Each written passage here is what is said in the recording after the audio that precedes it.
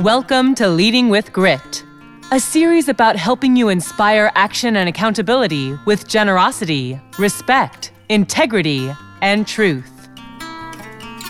Today's episode is made possible by Unlimited Coaching Solutions, coaching and training to help you get results through your people, making a positive impact on your organization's bottom line. And now, here are today's hosts, Todd Schnick and Lori Sudbrink. Good morning and welcome back to our special edition series, Leading with Grit. I am your host, Todd Schnick, joined by my friend and colleague, Lori Sudbrink. Good morning, Lori. Looking forward to this one. Wrapping up the series pretty soon. Yeah, that's right, Todd. Thank you. I'm glad to be back. Me too. All right. Well, on the series today, we're going to be talking about how to be and how to hold people accountable. Well, that should be interesting in the context of grit. Before we go there, however, take a minute, give us a quick overview of the series Leading with Grit and why that's so important. Yeah, just looking from a either a personal standpoint or a workplace standpoint, whether you're a formal or informal leader, Leading with Grit allows us to look inside and then step up to be that kind of leader we have the potential to be. So it's about being genuine and authentic, yet being able to be very productive at the same time. And we use generosity, respect, integrity, and truth as sort of a roadmap to get us there, but also as an awareness tool to help us to get on track ourselves and make any adjustments we need to. And we looked at truth as the foundation, the core, and what's important to us, our priorities, our passions, our strengths, our limitations. And then are we living our truth? What are we doing with that? The integrity piece is the action of our truth.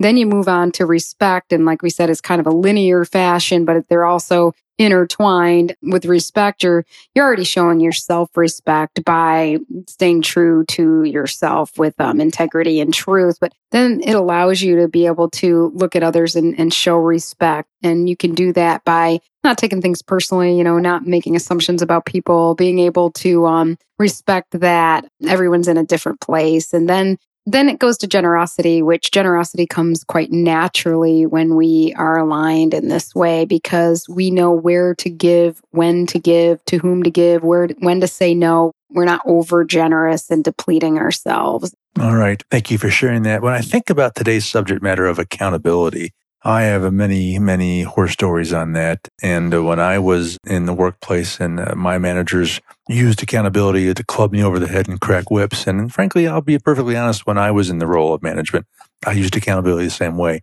Methinks there's a whole different context of accountability when you're operating from grit. Yeah, you're right. There definitely is. And historically, accountability has meant to, it's kind of too late. You're catching somebody after they've done something and they've done something wrong and you're holding them accountable. And quite frankly, not many people want to be held accountable. It's more in Leading with Grit, we teach that it's more from a standpoint of helping people stay on track, helping ourselves stay on track. So taking ultimate responsibility, ownership ourselves. And then, of course, we walk the talk and show that. And then we can help other people, not only by emulating that behavior, but as a leader or manager, putting the right things in place to help people stay accountable, stay on track. So one of the tools that I've talked about in some of the other episodes is the high value activities. And high value activities, in essence, are just what are the priority things that this role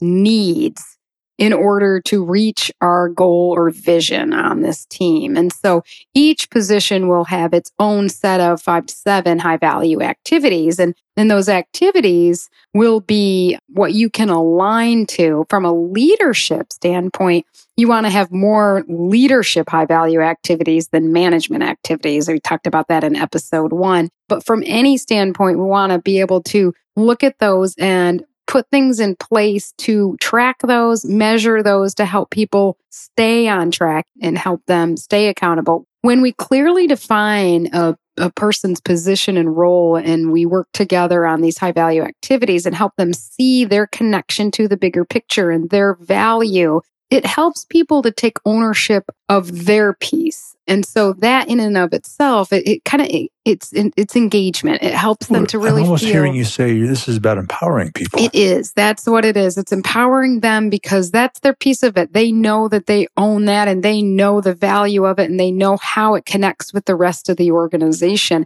That's how we can help people, stay accountable. That's one of the ways. Another way to do it is to make sure that we're setting up a culture of peer accountability. So it's not just about the leader holds himself or herself accountable and the leader holds the team accountable, but the team holds each other accountable. The thing that's important though is the leader, of course, just like we've been talking about, they have to walk the talk. They have to be able to hold people accountable first. And so in a way that's in the spirit, again, the intent is to help them stay on track. And so it might look something like, Joe, look, you didn't get the report and what's going on. Is there something that needs to happen? You're just having the dialogue, having the conversation. I'll be the first to admit, when I think about holding somebody accountable, I don't want to do it. It's not something that I'm going to enjoy doing. It's not fun. When I think about it as helping somebody stay on track, my whole intent behind it changes and the way I go about it, I'm eager to do it, just like in the generosity part of grit. It almost doesn't even sound like holding someone accountable. It sounds like an entirely different thing, right? It's not like I'm managing, I'm helping, I'm serving, I'm coaching. That's what when I hear you describe it that way. That's what it sounds like.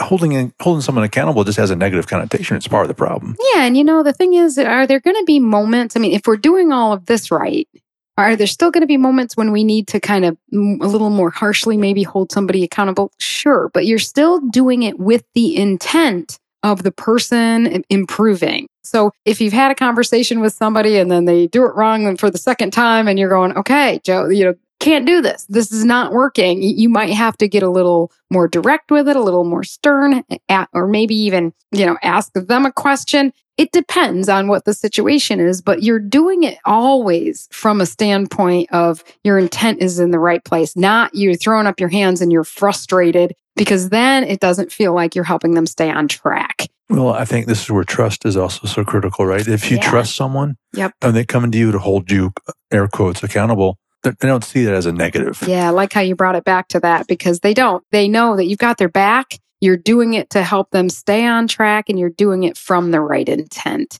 It's not to say that there's not going to be opportunities where people aren't going to step up even when you do all of this. There's definitely going to be times when maybe this person isn't the right person for this position and you got to even get them off the bus, so to speak. So we're not saying that you can just, be like helping people stay on track and it's going to be a guarantee all the time. But I'll tell you what it will do. It will clarify very quickly and you won't waste a lot of time if you do have somebody in a wrong position or even in the wrong company. Well, I think one of the most important things you said earlier in this half of the show was that you dreaded the act of holding someone accountable but when you operate with grit, then that's not a negative experience anymore. And it's actually a fun coaching experience almost, right? That's right. And even, maybe I won't say, even when I'm removing somebody from the team or actually helping them to see and make the choice to leave the team, it's not going to be fun, but it's going to feel that I'm doing the right thing. Yeah. I know that I'm doing the right thing for everyone involved. Yes. All right. Lori and I will return after this short break. We'll be right back. In today's workplace, business leaders face significant pressure to recruit and retain the best employees, to effectively build a team, to create a culture that is healthy, productive, and dynamic, and to empower their staff in managing stress and finding balance.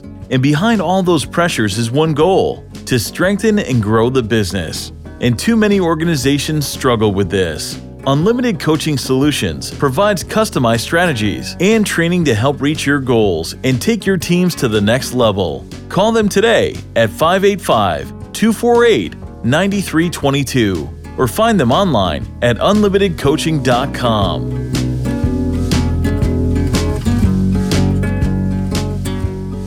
All right, Todd Schnick back with Lori Sudbrink. So Lori, most of the top half of the show, we talked about how to hold others accountable. And, the episode is called How to Be and then How to Hold People Accountable. So love to walk through a couple other thoughts on how to hold ourselves accountable. I would be the first to tell you, I don't know that I do a good job at that. So I would welcome some counsel there. Any advice, any counsel, any tools you could share? Yeah, sure, Todd. And you're absolutely right. We have to be holding ourselves accountable and role model that behavior in order to have any kind of trust or credibility in helping other people. So there's a pretty cool tool that I share in the book, and I'm happy to, people can download it from your site as well. It's called the Accountability Ladder. And it's another self-awareness tool, and it helps you to see where you are on the accountability ladder with things. So there's an upper rungs and there's a lower rungs. And on the lower rungs, it's things like, maybe you're oblivious. You don't even realize, you're unaware,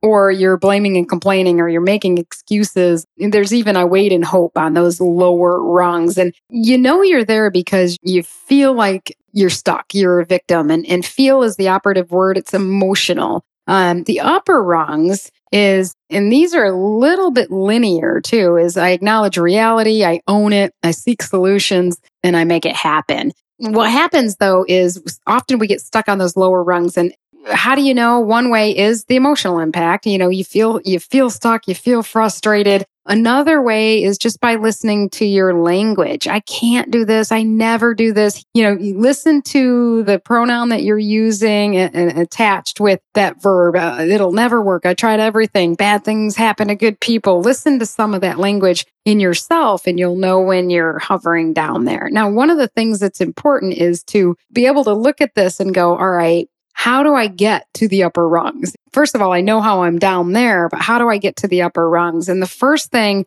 that you can do is you can just acknowledge reality and stop taking it so personally, because that's what's keeping us stuck down there. Sometimes we're taking it personally. So if you just, let's say going from my wait and hope to acknowledge reality. For example, I remember back in my early days, a boss that I had, I remember feeling very stuck and frustrated, waiting for her to change the way we had our one-on-one meetings. In fact, it was very task-oriented and I was frustrated with it and stuff. And I felt like I just was waiting and hoping for her to change. I didn't feel like I had any control over it until I got to the point, with some help, by the way, of acknowledging reality and not taking it personally. I realized that it wasn't about me. It was just, she was super busy. She was trying to get stuff done. She's just, throwing this stuff out and not doing the kind of meeting that I wish she was doing. When I started to own it myself, I stopped thinking so much just about me. And I started to look at the department as a whole. And I started to think about, well, how can I help her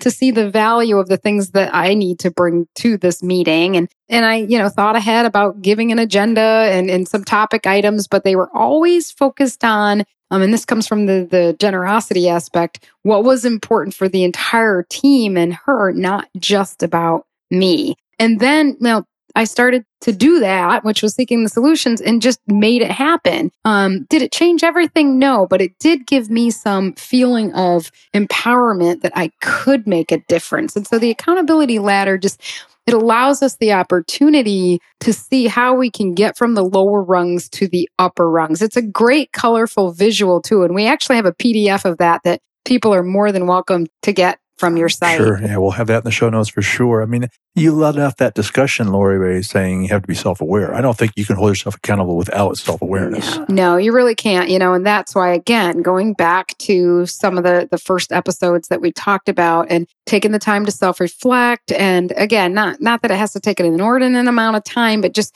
being mindful of that. Give yourself some notes on the calendar if you have to remember to do that. That's what's going to create awareness. And even pay attention to your emotions. Your emotions, to me, are just nature's way of triggering you to go, be aware. What choice are you making right now? Where are you? Are you being a victim on the bottom rungs of the accountability ladder, or are you going to be empowered on the upper rungs?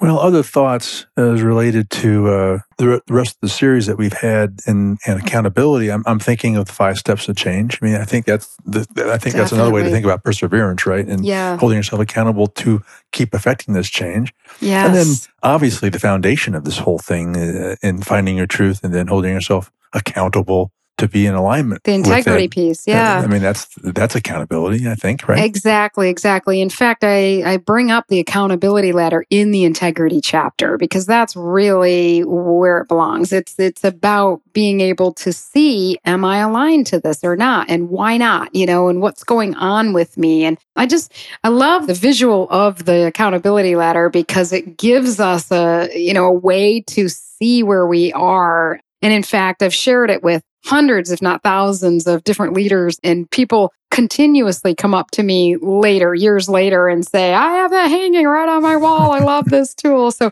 having a visual representation like that can just help you even stay on track in and of itself. Yeah. Well, let me just tell you, as a result of doing this series with you, I only have about 400 documents hanging on my walls. So you'll have a nice, colorful wall, Todd. Absolutely.